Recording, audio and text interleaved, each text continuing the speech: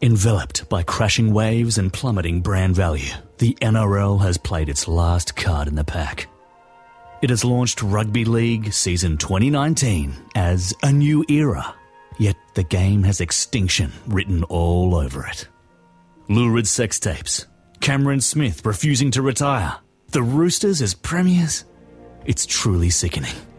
But history tells us that rugby league has always been able to crawl back out of the primordial slime of its own making if someone utters two magic words: fire up and Shazam!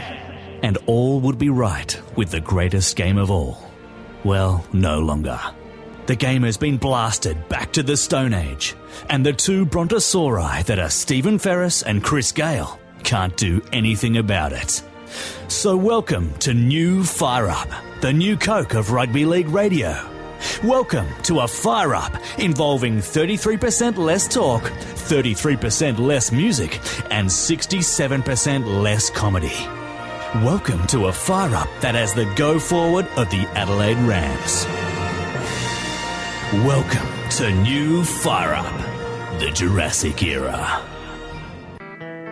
Every day the sun comes up like the day before.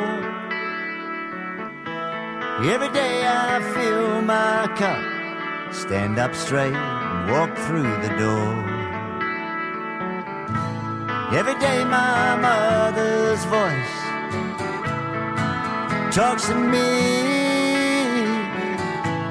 Every day I make my choice what to do, how to be.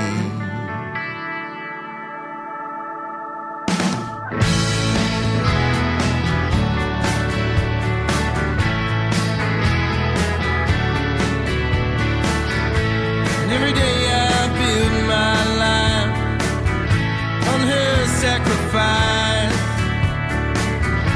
And every day I face my strife, but I know where to go for advice.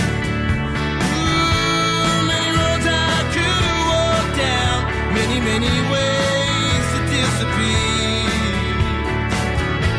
And every day I hear the sound of her voice right by my ear. So clear, she taught me to be strong. I guess I got lucky. Now I gotta dance and I've got a song. They can't take that away from me.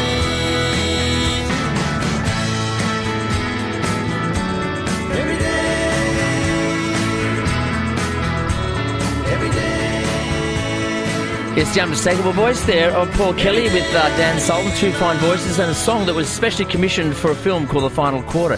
Every day, my mother's voice. And this is Fire Up, but we're taking a different tack today, at least for the first half. I've got two special guests. We've got Yvonne Sampson, who is the co-anchor for most of what you see on Fox League, as well as a couple of television shows that are separate to that as well, League Life and Big League Rap. She's here with us today. And Ian Darling, who is the director behind this film, The Final Quarter, of which this song stems from. Good morning to both of you. How are you? Good morning.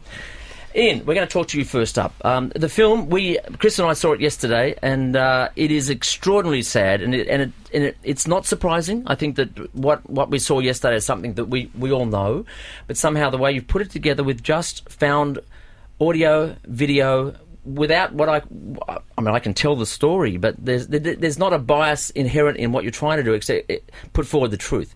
Is that a fair summation? Yeah, I think that's the really powerful thing when you're dealing with archival footage is you can get closer to the truth. It's the first film I've made using this technique. I was very much influenced by films like Senna and Amy, and I thought in this instance it was worth a crack at it. We never knew exactly what would come out of it, so we started looking at literally hundreds of hours of footage. And what were you aiming for? In terms of length, or what were we looking for in terms of story? Content and story. Yeah, look, I was so disturbed by what happened over those 3 years of Adam Goods's, final years of his career, but I didn't really understand it. I was so confused as to what was happening and how we as a nation literally booed this champion out of the game. Out of the game, yeah. How could we do this? What was that saying about us? And we all came up with every excuse, but I wanted to go back and get as close to the truth as I could. And, I've made many films where I've interviewed lots of people, and I think you can... If we could, you made a film on Paul Kelly, the Susie, the film? Susie and Simple Man, and then 10 years ago, a film called The Oasis. The Oasis, which is about the Crown Street... is it a safe place for it was a homeless shelter. Yeah, okay. And Sasha Edgar-Epstein and I made that, and there's a follow-up, actually, at the Sydney Film Festival this year, 10 years later. Fantastic. On it, called Life After the Oasis. But in all the films, and in the Paul Kelly film, for example, we interviewed about 50 people, and whenever you're being interviewed, you're naturally thinking about what the documentary is going to be about and how to answer it and how to reveal yourself. Yeah. But when you're going back, not a single person was interviewed for this film, and it wasn't part of what they were thinking. So everyone reveals themselves in this film just by being themselves. And I think, interesting enough, Adam Goodes doesn't really... it's not like you've actually said to him, what do you think about this situation? You get a glimpse of what he's feeling and thinking, obviously, and his mother says a couple of lines, but essentially he's nearly sort of the back end of the storyline, in the sense that he doesn't sort of say, this is what I hate, this is what I love, this is what it's done to me. But you know it, you feel it. Well, I think one of the things that jumped out when we started looking at all the footage is how much Adam actually spoke over that period, both as a footballer, but also right in the middle of it, he was Australian of the Year, and he was out talking about Indigenous issues every week, and as you say, he wasn't there saying stop booing or this is terrible. He was actually just with such dignity and grace. Standing up, trying to gently educate us about Indigenous issues and history and the power of listening. And in many ways, the more he spoke, the more he started to get booed. I mean, in the film you can almost see a correlation that there was no booing in 2013. It actually happened when he was appointed Australian of the Year. Well, Chris was seeing the film with me yesterday. Yvonne, you haven't seen the film, but you know enough about it to know the storyline, and of course you know his career.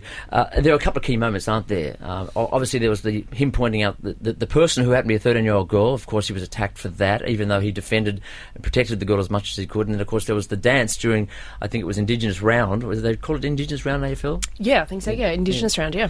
And there was a very funny line that Charlie Pickering says. One of the commentators, and there's a lot. You cut to a lot of commentators to get their point of view, how they're all grappling, and they're not grappling with it very well. This whole scenario, because they're obviously justifying themselves half the time, and Eddie Maguire, of course, comes in for a lot of sort of, I don't know, I guess confused points of views.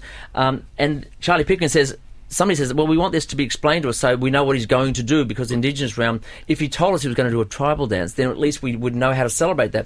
And Charlie Pickering goes, well, he is Indigenous. He's wearing a jumper made by his mother, which is definitely Indigenous. The football is designed in an Indigenous fashion, and it's Indigenous Week. What more do you need to say, No, I think that's right. And in many ways it was a metaphor for a larger issue in Australia, that when something's presented to us that we don't understand, we put our back up and we get defensive. And we comment without actually making a decision and making an informed decision and trying to learn. And so I think the war dance was a bit like when the First Nations people presented the Uluru Statement from the Heart to the government. The government suddenly said, "Oh, I don't know how to deal with this." They got their back up and they got defensive and they said no. It was one of the greatest gifts. And Adam's war dance again was just such a generous gift during Indigenous Round to celebrate his culture, and that's what Indigenous Round's all about celebrating Indigenous culture. And Indigenous players represent over 10% of the AFL. It's probably even greater in It is, yeah. We're about 12% in the NRL, and it's quite extraordinary given there's about less than 3% in the Australian population that identify as Aboriginal or Torres Strait Islander. Ian, you mentioned this documentary is about just getting closer to the truth. You've been in the box seat to be able to hear the rhetoric around not just Adam Goodes, but the tone of conversation, the language that we're using when we talk about Indigenous issues. What is the truth when it comes to Australia's attitude towards our Indigenous people? I think as non-Indigenous people, we're too quick to judge, and we don't listen. And I think this is one of the great lessons out of this film, that had we listened to Adam, none of this controversy would have actually happened. I mean, the way he he explained the situation with the 13-year-old girl and went to great lengths to say, look, don't go after her. It's not her fault. It's an issue that needs to be addressed, but it's not her fault. Did that at length. When he was made Australian of the Year, again, suddenly everyone jumped at him talking about it being Invasion Day. Well, he was asked that by every journalist, and again he spoke about the positives and acknowledging, yes, it is a day of that's a great difficulty for Indigenous people, but he wanted to celebrate the positives and celebrate the 40,000 plus years of incredible history. And then with the war dance, rather than being divisive and aggressive, it was a celebration. And by the end of the film, and I went into it with very open eyes, it's very difficult to come to any other conclusion that at the end of the day, this actually is what racism looks like, and it's what it sounds like. There's a lot of use of the term casual racism in the film, which is an unusual term, isn't it? There's a looseness about racism in our country. And Yvonne, if I could ask you, you have direct contact with a lot of the Indigenous football players. We see Adam Goodes and the likes of Greg Inglis and James Roberts, etc., sportsmen at the top of their game.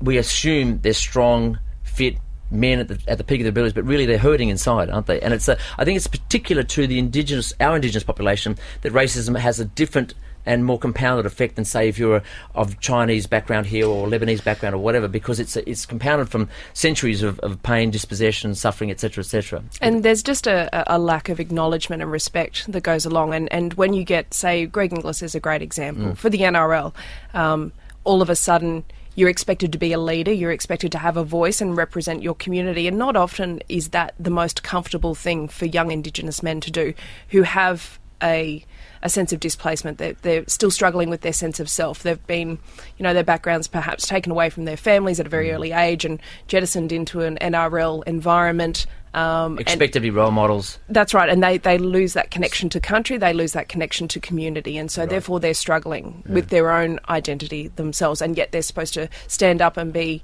very proud and represent their entire community and be a spokesperson. And I know Greg really struggled with that for a long time. Jonathan Thurston's another example. He didn't really know, because there's a lot of sense of shame, and especially from the elders, move on, let's not talk about our heritage, and so they actually don't know a lot about their own heritage you were and telling their own me culture. Off air about your experience, that there is sometimes a disconnect or an ignorance about your background as well? Yeah, well, I'm adopted from Townsville, and so I never really knew a lot about my birth family, and it wasn't until a couple of years ago when my birth father called me on Boxing Day and he said, I always thought that his mum, so my birth grandmother, had died, but she hadn't. He was taken away from her in Charters Towers because she was a young Indigenous woman who had a baby to, one of the white Australians in the town, and she was deemed not fit enough to raise that baby. So he grew up never knowing his mother, and she grew up thinking that her baby had died. She took her baby to hospital and they told her that the baby had died. She never got a death certificate or anything like that. So, and that's not even that long ago. This was in the 70s or 60s, So, and you would never think that stolen generation would come knocking at your door, but it still happens. And because there's so much trauma that has happened to our Indigenous and population, they want to move on, and so they don't talk about the atrocities, the genocide, everything that's happened in our Australian culture. And Jonathan Thurston didn't understand any of that until he went to the Indigenous All-Stars camp, and they said, go back, talk to your families, understand where you're from. And so from there they get that sense of self and that sense of pride and that sense of respect from where they're from and where they're headed. Wow. And in your film, I think Stan Grant is the person that sums it up most succinctly. He says, walk in those shoes, and the way he expresses what really Adam Goodes is probably going through far better than Adam said in this particular documentary. Yeah, I think that's right. He has a number of key points that really hit home in the film, and it was very much, consider it from an Indigenous perspective, and it's very difficult to even say whether or not the booing was racially motivated if you've actually never been at the receiving end of it. And if Adam's there saying, it hurts, it's hurting me, stop. That's enough. Who are we to judge that whether or not it's racially motivated? That should absolutely be all that's needed, whether it's on the football field, whether it's in the school classroom. If someone's saying those words are really powerful, we at least owe it to everyone. Yeah, the interesting thing you were saying there, Yvonne, about the move on. I think that's reflected in Adam Goodes in the movie, and he said, I really wasn't aware a lot of this, and the movie charts the incident with the girl. He becomes Australian of the Year, and I think he takes up his cause with bravery and immense vigour. But there's a turning point in the movie, which is the incident you're referring to in the Indigenous round where he does the war dance, which the under-16 kiddies had taught him at the Carlton game. And then it just got relentless, and it wears him down. So at the end of that season, he retires and, famously doesn't appear at the grand final. We're now 3 to 4 years on. He's seen the movie? Yeah, he has. Yeah. I'll just go back a bit, because it was... The most important thing to me was that Adam was okay about us making the film. Yep. Yeah. That we approached him in 2015 and the time wasn't right. But it never left me, this story. I just couldn't believe that we'd just let this incredible Australian leave the game like this. And it was too difficult to then talk about. So the whole thing was just swept away, and we weren't prepared to have that conversation. So it never left me. So at the end of 2017, I approached him again. We'd been working on it. Sally Fryer, my editor, and I, we'd been doing hours in the edit suite going through the material, and we actually thought, no, there's something really powerful here. So we approached Adam, and the very first question was, again, are you ready for this? Because the last thing I wanted to do was cause him any more pain by doing this, and he actually was, and he gave us incredible support and blessing to go ahead. So then when we shared the film with him in December last year, which was the sort of final cut, it was a really, really difficult screening. You were in the room with him? He wanted to watch it by himself. I bet he did, but yeah. then Sally and I came in, and we just spoke for about an hour, and a lot of it was in silence, and it was just so difficult for him to watch, and it brought up so many. I can't imagine being in that situation. Yeah. And I felt really uncomfortable even sharing it with him. But I'd shown it to Mickey O'Loughlin and Tanya Hosh and Karen Mundine before, and they said, no, this is something Adam is ready to see. Since you've had incredible impact, because I think it's going to the schools at some level. Tell us about that, and also you've played it to all the AFL heads and body and club coaches or club ownership. Yeah, all taken. So we thought it was really important to bring the AFL alongside what we're wanting to do, because this actually happened in the arena, in their turf. It happened on their watch, can I say? As in the rugby league community, we were devastated that was happening, and it made us look at ourselves. And look, I'm the first to say the NRL has its own set of issues, and Karen Davis, who works for the UN, she's on the ARL Commission.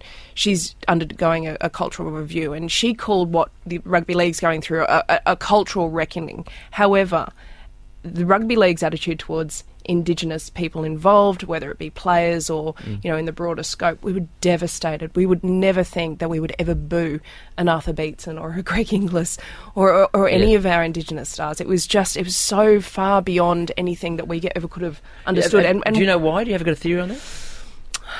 Respect, I think. I think the tone. I think, and look, I'm not here to say rugby league doesn't have. We've got a lot racial of issues. Yeah, I know, and it does. It has, for God, yeah. But I think for us, we were able to hold up a mirror and say, at least for that, that is something devastating for us to see. It was systemic and sustained. That was the thing. It was, and I think the institutional response by the AFL was totally inadequate. The thing which I found really pleasing is when I first raised it with Gil McLaughlin, who's the CEO, and Tanya Hosh, who's the executive of inclusion there. Tanya had been working, she wasn't there at the time at the AFL, and she'd been working very hard on trying to bring in a whole lot of new measures. So when I went in and said, I'm making this, there was no sense of defensiveness at all. There was, we're actually ready for this, and we know we stuffed up, and I think we've got a second chance at it. And it was really difficult for them to watch. The AFL does not come off well, but they've had so far a really honest response. So one of the things we wanted to do was bring the AFL along with it, and we were invited by Tanya to share it at the Indigenous All-Stars camp in February. And that was just such an honour to be able to share it with literally all of the current players in the league. Wow. And to get their response. And I was terrified, because I didn't want it to be something, again, that could potentially be disempowering, but it was such a positive moment, and to hear them collectively saying, no, this is a line in the sand, and we've all got to do things differently. Which, you know, it shouldn't necessarily have been the players, you know, to resolve it. But and as you said, it's not a sport issue. It's an Australian racism issue. And I think towards Indigenous people, and I think that's where sport can be such a great way for us to actually look at ourselves, and it provides so many of the answers of what's happening in the wider community. But it does enable us to have these really difficult conversations. You know, it is difficult to talk about racism, and it is uncomfortable to see. I mean, I don't know how you both felt when you were watching the film, but I'm sure you almost wanted to get out of there at times, and you couldn't avoid it. And that's what I'm wanting to do with this film, is ensure that we don't run away from the conversation, because the longer we do, the more we'll be in denial and the more damage will be done. Watching it's confusing on one level, is that there's the issue, and then there's the pain you feel for Adam Goodes, and the two are sort of mixed together, and that's the power, I think, of the film. What about those that were defending the other side? Have you had any response from Alan Jones, Miranda Devine, Sam Newman, the list goes on. Bolt. Well, I mean, Andrew Bolt, you know. I think talking about difficult to watch, first of all, it was doubly difficult for Stephen because we talk about matters of appropriation. The arrival of South Melbourne in the 80s and the appropriation of the red and white colours, he's never got over that. The Swans irritates him consistently, so he's having to watch the broad theme of the movie, plus it's just drenched in red and white. I was part of the Keep South at South campaign back in the 70s, so you know, I was on your side, Stephen. Yeah. When they first came to town, there was Jeffrey Edelson, who had in Broadway a surgery which had a grand piano that Liberace would have been comfortable with, a mirror ball, shiny surfaces, and we thought, Swans, no one's going to take them seriously. I used to fake illnesses so I could go to that clinic. But one of the beauties of the movies is that whilst it has a point of view, it doesn't judge. And so if you want to look at the alternative opinions, they're certainly canvassed. But as you saw the likes of Bolt, who at least will engage with people in the movie point of view, Alan Jones wouldn't even, from what I can gather, wouldn't allow his voice to be used in the movie. But I had the picture of the Simpsons Republican Party meeting with Dr. Hibbert, Mr. Burns, Rainier Wolfcastle, the Texan Oil Baron and Dracula. You get that in this movie. And like Sam Newman, and gee, I miss him on TV. He's brought in as the AFL consultant to that particular group, and there is that key moment where he talks about why doesn't he get a day? Yeah, white Anglo-Saxon Protestant heterosexual male. Where's my day? Well, I think that the thing is, all of that's out there in the open. It's all on public record. It's all on YouTube, and I think, you know, that was what I really wanted to do is give everyone the voice that they had, just to show how that conversation happened and where truth and our more recent history may have been distorted, and that's why I wanted to. And it covers so many issues where people will come up with a sort of a point of view that's logic based. So in the height of it, where every week they're booing Goodes, the position would be there are 78 other Indigenous players, why aren't they booing them? Therefore, it's not because of that issue. Yeah. And there's something very seductive about that logic. And it most interestingly played out to me in the movie where the you know, as you'd have Yvonne on Fox League, the ex-footy players, and they're kind of torn. I mean, I think we were talking before off air about Nathan Buckley, and he goes, well, why can't they focus on what was great about Adam rather than this? And it's Mark Robinson, who's sort of almost as a heroic figure in this movie, saying he needs our help, he needs our support. It has to be talked about. And that's what I think is so compelling about the movie. And I would have said this is a compulsory schools text, but it's already going to the kiddies. So yeah, so it's being donated to every school. That's amazing. With incredible uptake.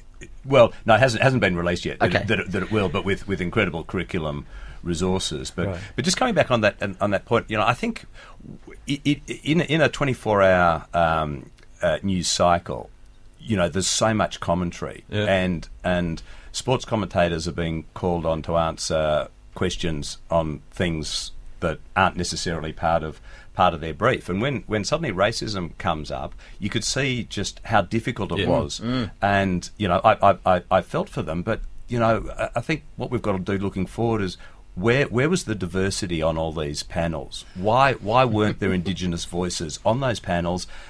Even in Indigenous round, you know, if there was an Indigenous person there when they were being critical of the war dance, it just would have instantly gone away going, no, this is a celebration. This is what Adam's doing. He's learnt it from the under 16-year-old, bombers. Yeah. Given the whole thing context, and I think that would be really powerful for the non-Indigenous commentators. But it would just lead to a much more real conversation where we wouldn't get into these clumsy discussions that cause great harm. Because again, coming back to the one of the original intents is I wanted to show the power of words in this, and you can't escape them.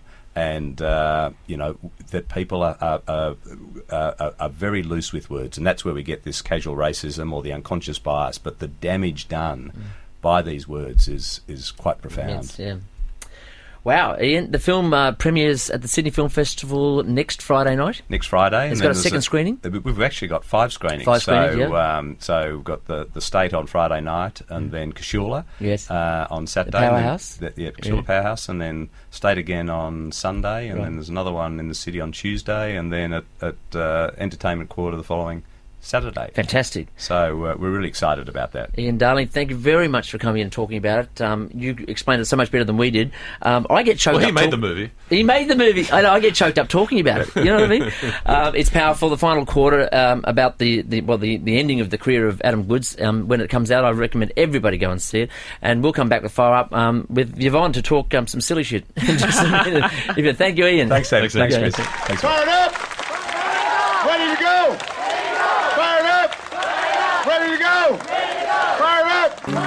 Ready to go! Let's go change the world. Thank you, everybody. All right, who wants ice cream? Come get it.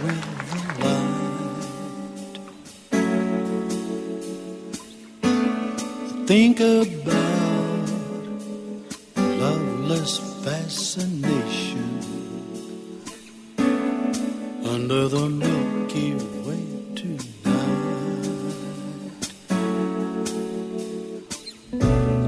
Lower the curtain down on Memphis. Lower the curtain down on the ride. I got no time for private consultation under the Milky Way tonight.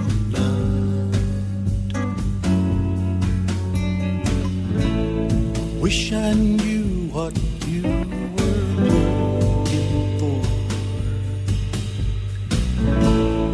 Might have known what you would find.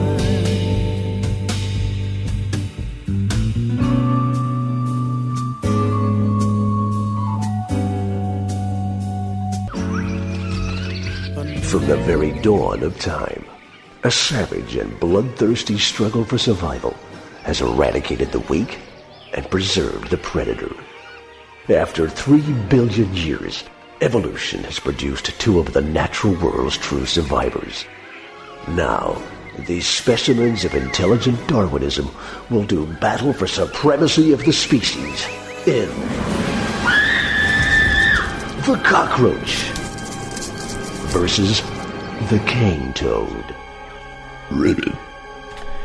Yes, it's that time of the year again, Chris. Vaughn, it is. It's a battle of states, it's a battle of mates, all that sort of usual cliched stuff, and the hate's developing. But it's Kevy versus the space cowboy Fittler, and it's a little bit about how they mentor, how they manage their men, and who's behind them, who's whispering in their ear, who's manipulating, who's giving advice. Let's break down the teams. Let's go to the Blues first, Chris. Who's behind the Freddie Fittler camp? Well, you've got the Brains Trust, Stephen, and of course we're talking about Brandy Alexander and Bedsy. Doesn't get any better. Yeah, and who knows what variation of the skivvy they'll have this year. They all look like Don Johnson. It's amazing. Well, they're pea jackets or something they call them. I went online to try and order a pea jacket, and here I am in a black T-shirt. But look, Freddie's, can I say he's done some conventional stuff this year for him? Yoga, earthing. And I think you've got a political view about him depleting our rare minerals. Well, you might have heard recently the Chinese with the tariffs and the world trade war that's happening. The Chinese have got one trump card. They've got an ace, and that is the rare mineral. 88%, I think it is, of the Earth's quantity, and they're threatening to withhold those rare minerals. And of course, what will Freddie do without them? Well, and if we go into a supply crisis Yes. and they're all up in the feet of the New South Wales players, no phones for us. No. Which, of course, is his grand plan, isn't it? Because he's always banning mobile phones. Yes. So now they've been walking hands across the beach. How does that work, Chris? Is that like an emu Not bomb? complicated, Stephen. Well, I think Brian Fletcher suggested last night on Matty John's show that they're searching for hypodermic needles, but you basically all in a row link hands and walk on the beach. It's not complicated. But he's upped the game. He's brought in a breath whisperer. A breath whisperer? Nam Baldwin.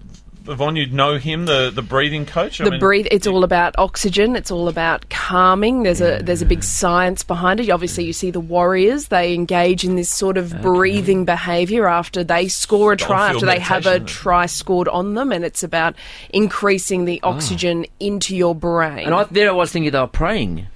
It's just about breathing. No, it's about breathing. Can't any idiot breathe? Well, Chris? Well, it can get complicated at times, Can Stephen. it? Yes. I've been on oxygen myself in recent times, as you know. But this was originally broken, I think, was it a camp at Armidale they went to? And they were, how long could you hold your breath at the bottom of the pool? But that wasn't the point, though Freddie pointed out he could hold his breath the longest. Yes. And did he? Yes, he did. But the word is, as the Blues approach Suncorp Stadium, a.k.a. Lang Park, either Nam will be at the front of the bus, taking them through a 5-minute breathing routine to deal with the issues of fight, flight and freeze, none of which sound good, or he highlighted it could be a tape. And that'll be something to do with his hourly rate. Right. And whether the Blues are prepared to cough up to have Nam there in person at the time. What's his hourly rate? Well, we've got a benchmark. Yes. I don't know what it is. Okay.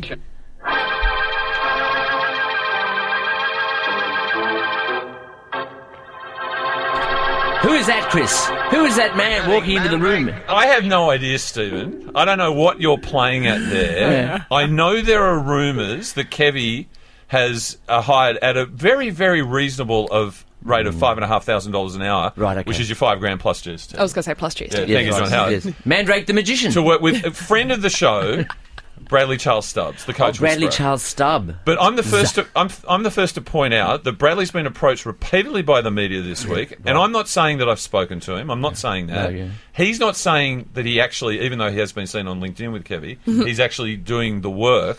I'm simply saying Queensland 3-0. Right. He's already predicted that. Is that correct, Chris? You don't know. He doesn't predict, Stephen. You don't seem to understand, do you? Well, how do I know that? How do I know Does he's he already see predicted? through time? Is this what's happening? No. If Kevy has worked with the coach whisperer, and Which he has. I run the names Maguire, Robinson, Checker, Arnold, the Pakistan women's cricket team. You expect to win, and it will be done. 3 up, 3 down, Queensland. Say that again. Expect to win. Done. But you might hear similar words from the great Queensland coach himself. Right, okay. Let's listen. Queensland coach Kevy Walters is all fired up. I'm really excited about the team we have picked. Kalen Ponga, well, so we got him back at fullback now. I mean, how exciting is that for all Queenslanders, that he's now going to be playing in the position that he's accustomed to and ready for?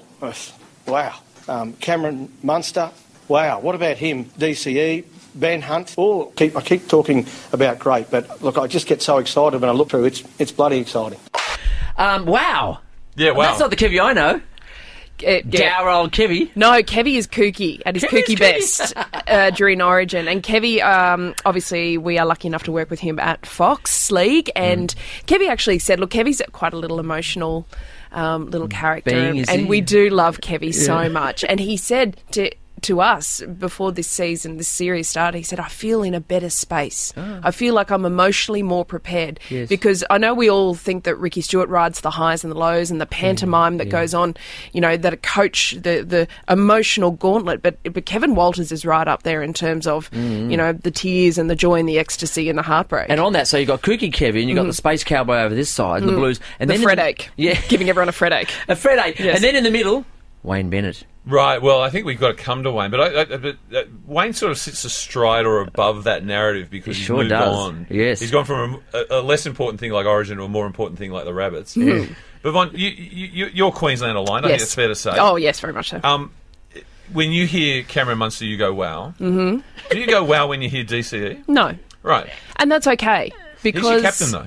Well, he is. And it's going to take... It will be an adjustment period because let me just paint this picture for you. As a very proud Queenslander, we have had the likes of Beatson, Lewis, Lockyer, Langer, Vaughton, Gilmeister, regrettably. He hated being captain. And you're telling me DC doesn't fit that? Well... It's in the Colosseum of great leaders that the Maroons have had. I mean, DCE does not fit the brief. I can't wait to see the statue, though, at Lang Park. Yes. What do they do with that head and that neck? But It'd be very interesting. To be fair, DCE has done it tough. He was extradited out of Origin. No one liked him. No one wanted to play with him. He's never going to be a Queenslander. Do I have to remind again. us that we were just talking about racism and just singling people out for their differences? Yes. He's a little different. He was a little different. He hasn't different. been loved. He's been taunted all his life. Yep. He's been targeted, denigrated. But he was the best player on the field in Game 3 last year. There you go. Dead rubber. Unbelievable. He had to go through the pain of putting a house on the market from the Gold Coast in a flat housing environment. The best backflip ever. But there was a lot of talk about rookie campaign manager for the Coalition, Andrew Hurst. I'm assuming that DC's appointed him as well, because if that guy could turn Scott Morrison into Prime Minister, he's the only guy who could have turned Daly Cherry Evans into Queensland captain. Not the coach whisperer? No, that's different. Again, Stephen. Yes, I misunderstand. The label is coach whisperer. Yes. Okay? Understand what the man does. Right. Expect Give to him win. a break. Done. Yes. Daly Cherry Evans is not a coach. Does he have one of those wheels, those hypno wheels? That, No, he doesn't, Stephen. Look into my eyes, he says. No, he doesn't. Well, thank Christ I didn't look in. Yeah. He may have. Bradley, if you're out there listening, and I'm sure you worried about probably you, are. Chris. I am worried about you. Look, can I go again? Madge Maguire, 2014 premiers, no fingers cut off. Trent Robinson, who, let's face it, last year was different. Yes, he was a little bit more eyes up front, front door footy. He wasn't the Renaissance man. He wasn't speaking in French. That is the work of Bradley Charles Stubbs. Bradley has not gone on record, and I'm not saying I've spoken to him. No. He's not gone on record and says that he's actually part of this deal. Is it Mr. Hutcher, I think, the QRL? Yes, Bruce. Yeah, he seems to think that $5,500 an hour is a little steep. Michael Lucking crazy. I think so. Yes. Well, but it's interesting because we did a bit What of research. could you get for $5,500 per hour? You wouldn't get Charlie Teo. No. But you wouldn't get a QC. No. But you'd get Charles Bradley, and you'd probably get a good doctor or a bloody good dentist. According to Charlie Teo, you might get him for about close, $5,000. $8. Yeah. But I went on the internet because it's an information source apparently. Is that right? And there's advice as to how to get $100 an hour job. Okay. Be a doctor.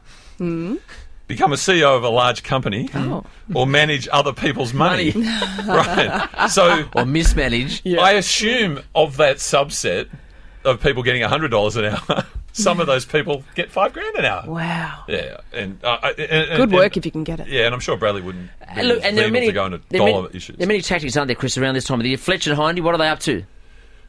Well, they're not in the bubble anymore, are they? No, they're not. I went and visited them in the bubble. Did you? Yeah, after a Super Saturday, I went in just for a bit of a welfare They did check. wash, didn't they? You know what? It didn't smell that bad. That was Saturday night. That's part of the shtick, wasn't it? That they didn't wash. They actually weren't that bad. I think there were a couple of little breakouts. Fletch was found at Honeybees, the strip joint, about 100 metres up the road. Right. Coincidentally. One of Hindy's old drunk mates did crash into the bubble. Yeah, there was an intruder, wasn't like there? a proper intruder, and he wouldn't get out. And then the police came in, and then the bubble started to deflate because the police didn't shut the door and seal up the bubble properly. Airlock style. Airlock, that's right. But you know what? I actually thought that they went through an emotional gauntlet, and I was concerned for them a little bit. But you know, Vonnie, in this day and age, don't sit with your legs open.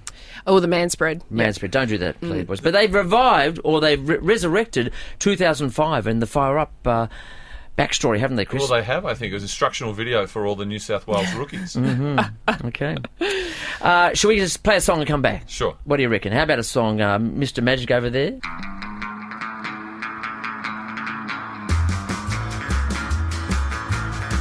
It ain't no good getting low down when you're looking to get thrown in a can.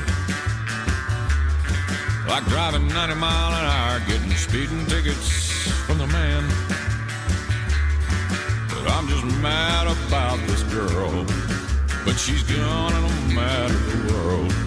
I just laid a patch of rubber down the road about a quarter mile long, 'cause I'm all fired up and lonesome. I got a chip on my shoulder, and I'm acting just a little too tough. I've been revving up the motor, and tonight I'm gonna strut my stuff. Yeah, I've been roaring like a lion. I'm tired of all this crying, and I'm tired of being kicked around like a little whoop pup. Because I'm all fired up, I'm all fired up and lonesome. I'm fired up and lonesome and I'm on a spree. That woman ain't gonna get the best of me. If you're gonna hang around, then I'm gotta warn you. There's no telling what a lonesome fool can do. I'm getting all dressed up, but I got no place to go. But I know a thing or two about riding down a long, lonesome road. Well, I'm just doing the best I can, and I'm trying to take my legging like a man. But I'm tired of always feeling like I'm gonna be her sitting duck. I'm getting all fired up, I'm all fired up and lonesome. Yeah, I'm getting all fired up and lonesome. Feeling my wild oats. Gonna take me a little sightseeing trip.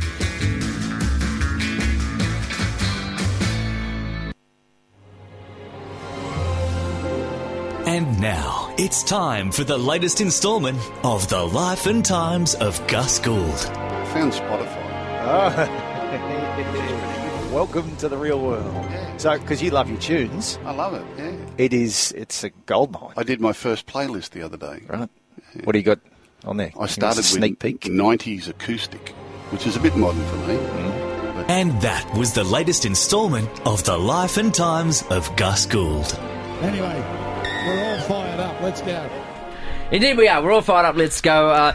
Yvonne, Sampson, Chris Gale, myself, Stephen Ferris. This is Fire Up. We started with some very serious topics with the final quarter. The film about Adam Goodes will be at the festival next Friday night and then onwards into the public arena. But now we're into the silly stuff. Chris, Wayne Bennett. Look, Stephen, we've identified a couple of things on this show. The rugby league is a game built on hate. That's established. And can I say disappointment? Yeah. Can I? With 78 players on the sidelines currently leaving Origin out of it, it's also 13 of them Dragons players. Yeah, that's right. It's a game built on pain, but it's also a game built on lying. Yes. The news this week that Jimmy the Jet has been cleared for landing at Mascot Airport in order to assume centre three-quarter duties for the South Sydney Rabbitohs. Was accompanied with some very, very poignant words from his new coach and mentor, dare I say, Wayne Bennett. He says, "I can fix James." I can fix James. And when quite rightly asked by the media, and Bonnie, you're part of that media, how can you fix him? Because he goes, because James trusts me and I trust James. Let's just hear how much we can trust Wayne Bennett. We haven't approached him, and James won't be coming to South Sydney. This year? This year, that's exactly right, and next year. Wayne said that. Talk about your Machiavellis. First of all... Can I quote him one more time? Yes, please. I don't hope. I know he will get back to his best. There's no doubt in my mind. How, he says, the one thing James needs is trust. He trusts me, and I trust him. The way to get the best football out of James is by trusting him. Simple as that. You trust him, he will perform. Do we trust Wayne? No. No! What? So if Wayne Bennett was going to fix James Roberts, how come he wasn't able to do it in Brisbane? And can I just say... Paul White, who's the CEO of the Broncos. Yes. Paul, obviously, in a former life, was a senior sergeant all through regional Queensland. He understands. Was Wayne, wasn't he? Well, yes, but Paul was a real one. And he understands, and this goes back to our Indigenous issues. Like, James has a lot of entrenched issues with his family, with his sense of identity, healthy decision-making. Yeah. So Paul reached out to... one of the elders that he worked with out at Mount Isa. He said, can you please come down and live with James? Because James has never had a traditional family set up. He didn't even know how to make dinner. He doesn't know how to be, a role model for his kids. Wow. All like basic stuff, right? So these are the support networks and the extent that the Broncos went to make sure that James Roberts is on a healthy path. Then old Clint Eastwood swaggers in and goes, I can fix him. Well, you know what? Wayne, let's get real. You just wanted to get a replacement for GI. Yeah. That's what this is about. I've also heard that Wayne is a very good cook. He's got a spare bedroom. He's a good man manager, we know that. Or needs a Darius. Or damaged goods manager. Is Dale making up the spare room? Is he going to move in with Wayne? I believe so. Okay. By the way, when you mentioned being able to make dinner and being a good role model for your kids, I've found I've got more in common with James Roberts than I imagined. But, yeah, look... But let's face it, and I mean, we fear South Sydney being successful. That's one of the things that gets us out of bed in the morning. If he wins this comp, which he probably will, I mean, he will be joining Mary McKillop as That's Australia's next stuff, saint. isn't it? Yes. It's like he'll be beatified. I mean, because the narrative will have the biggest exclamation mark in rugby league history. It scares me, Stephen. Yep. It scares me, Yvonne. And what's his take on Kevy and Kevy's nonsense with the coach whisperer? I've never heard of Expect him. to win. Never heard of him. Never heard of him. Because let's face it, this is an expression that I've actually invented, trademarked and patented. Wayne, he's old school. Right, okay. We call him Fagan, though, don't we? Yeah, there's a bit of a Ron Moody from Oliver twist about the him. Artful Dodger used to be Darius, and now it's Jimmy the Jet. Yeah. I love that. And then, of course, if Latrell said to come across the South, he'd go, please, sir, I want some more of what I'm getting from the Roosters. Though he says, I'm not going to South. I'm happy here right now. I didn't think it was a definitive rejection of the possibility of going to Redfern ultimately for Latrell. And that's what I like about this, because I on a community service program where I have to go to games with the Roosters fans. It's like punishment. Yeah, yes. And what I love when Latrell scores a try is they're out of their seats cheering and excited, but also petrified that he's going to leave for the Rabbits. Isn't it bizarre, the Roosters, they've got the wobbles of late because, and here's the theory, that they've been playing in front of big crowds. They went up to Brisbane. Not at the SCG then. No, exactly right. So they went up to Brisbane. It was a cracking game against the Broncos. 30-odd thousand. Anzac Day. The players were like, geez, it's loud in here. Yes, that's what crowds are. And then they went to Newcastle. The Knights dusted them. And they said, geez, it's loud in here. This is their kryptonite. Right. Crowds. Loud and noise. People. I genuinely hope that Luke Keary is fine, because he's having a bad run, but I have been making the remark that McDonald Jones Stadium is on report for the shot on Luke Keary's head, but that was one hell of a head slam, wasn't it? Yeah, it was unbelievable. Poor old Luke Keary.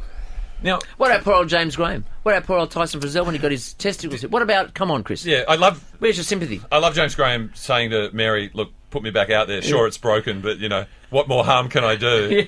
But they wouldn't let him play. No. And I still maintain that James Graham, who's like one of the experts on the NRL 360, he's one of the players, he is loved by the Australian rugby league community. And people always go, why? And I say, they fell in love with him the moment he bit Billy Slater on the ear. Absolutely. That was when it all started, I thought. Yeah. We knew he was a maniac, and we were like, yes, welcome. You're one of us. Now, Vonnie, once again, one of those little talking points. A turning point for you was Alfie Langer coming to your school. Oh, yes. Can we hear that? Yes. Unbelievable. I remember when Alfie Langer came to our school, and it was the greatest thing that's ever happened in my childhood, so I can't imagine what the childhood kids are thinking today. It was unbelievable. So not only was Alfie Langer there, because I'd only ever seen him at the betting ring at Doomben when my grandfather had a racehorse going around. So I'd only seen him from a distance, and I was probably... And what a heroic image. It was amazing. And he was there with, Jean Miles, and, it was... Anyway, so Alfie comes to Stella Maris Primary School in Maroochydore on the Sunshine Coast, and not only was it the great Alan Langer, but when I stood up, we were the same height. Of course. And I was about 10 years old. Yes. But it was just phenomenal. Well, I've been trying to emulate that moment with Chris Gale. Of course, he's got about 1.5 feet on him. Yes, that's right. I was going to say I was a bit concerned that was the highlight of your childhood. It was obviously not that great a childhood. It was the best. How are you going to beat Alfie? It's unbelievable. Imagine if you got Wally together like the King and I. Oh. Didn't you used to love that was one of the great Roy and HGs that Alfie was Deborah Carr? Deborah Carr. Started the King. And can I just ask, in your, you are 24/7 Rugby League, the channel, and you are 24/7 on it. Yes. I've got 5 minutes till my next show. I've got to go. Right. Yeah. You share two fantastic programs apart from your anchoring duties on Super Saturday and Sunday Ticket, ... You've got League Life, Hannah Hollis, Lara Pitt and Jess Yates. And then you've got Big League Rap with James Hooper and Michael Ennis. Seems to be a bit of contrast between those two panels of people, I would argue. Yes, well, I mean, it's fun. The girls, we've all become really close friends. We went out to a seminar, we go out to lunches, we are now the rugby league menace. Look out, the girls are on the rip and tear. Can you say the same about the boys? No, they're such nerds. Yeah. Michael hardly ever drinks. James Hooper is always working. Yeah. So no, it is the girls. Is he an irritant? Is he really an irritant still? Michael? No, yes, Michael, yes. Michael. I call him Michael, yes. Mick. No, he's not an irritant. I have to say, he's one of the best people I've ever had to work with. He's so prepared. He's so meticulous. He writes all his notes. He's very OCD, so he will highlight things in different colours. Well, go back and say we're pretty good blokes as well, all right? Absolutely. I love you guys. Things about Mick Ennis over the years, I'm sure. Well, particularly because they've now got a thing called the Matty Johns podcast show where there's just basically people with headphones talking to mics on TV. I mean, it's got us excited. It's the way forward. It's what the fans want. We have a future. Hey, Chris, we're going to wrap this up. I know. It's really, it's just such a pleasure to have Yvonne. It was great to have Ian Darling on the show. It's great to know that Wayne Bennett speaks the truth. Yes, absolutely. I trust Sometimes. Wayne. Yes. I expect to win, Chris. Expect to win, Yvonne. Oh, yes. 3 up, 3 down. Queensland 3-0. Done. Back next week. See you. Thank you. Bye.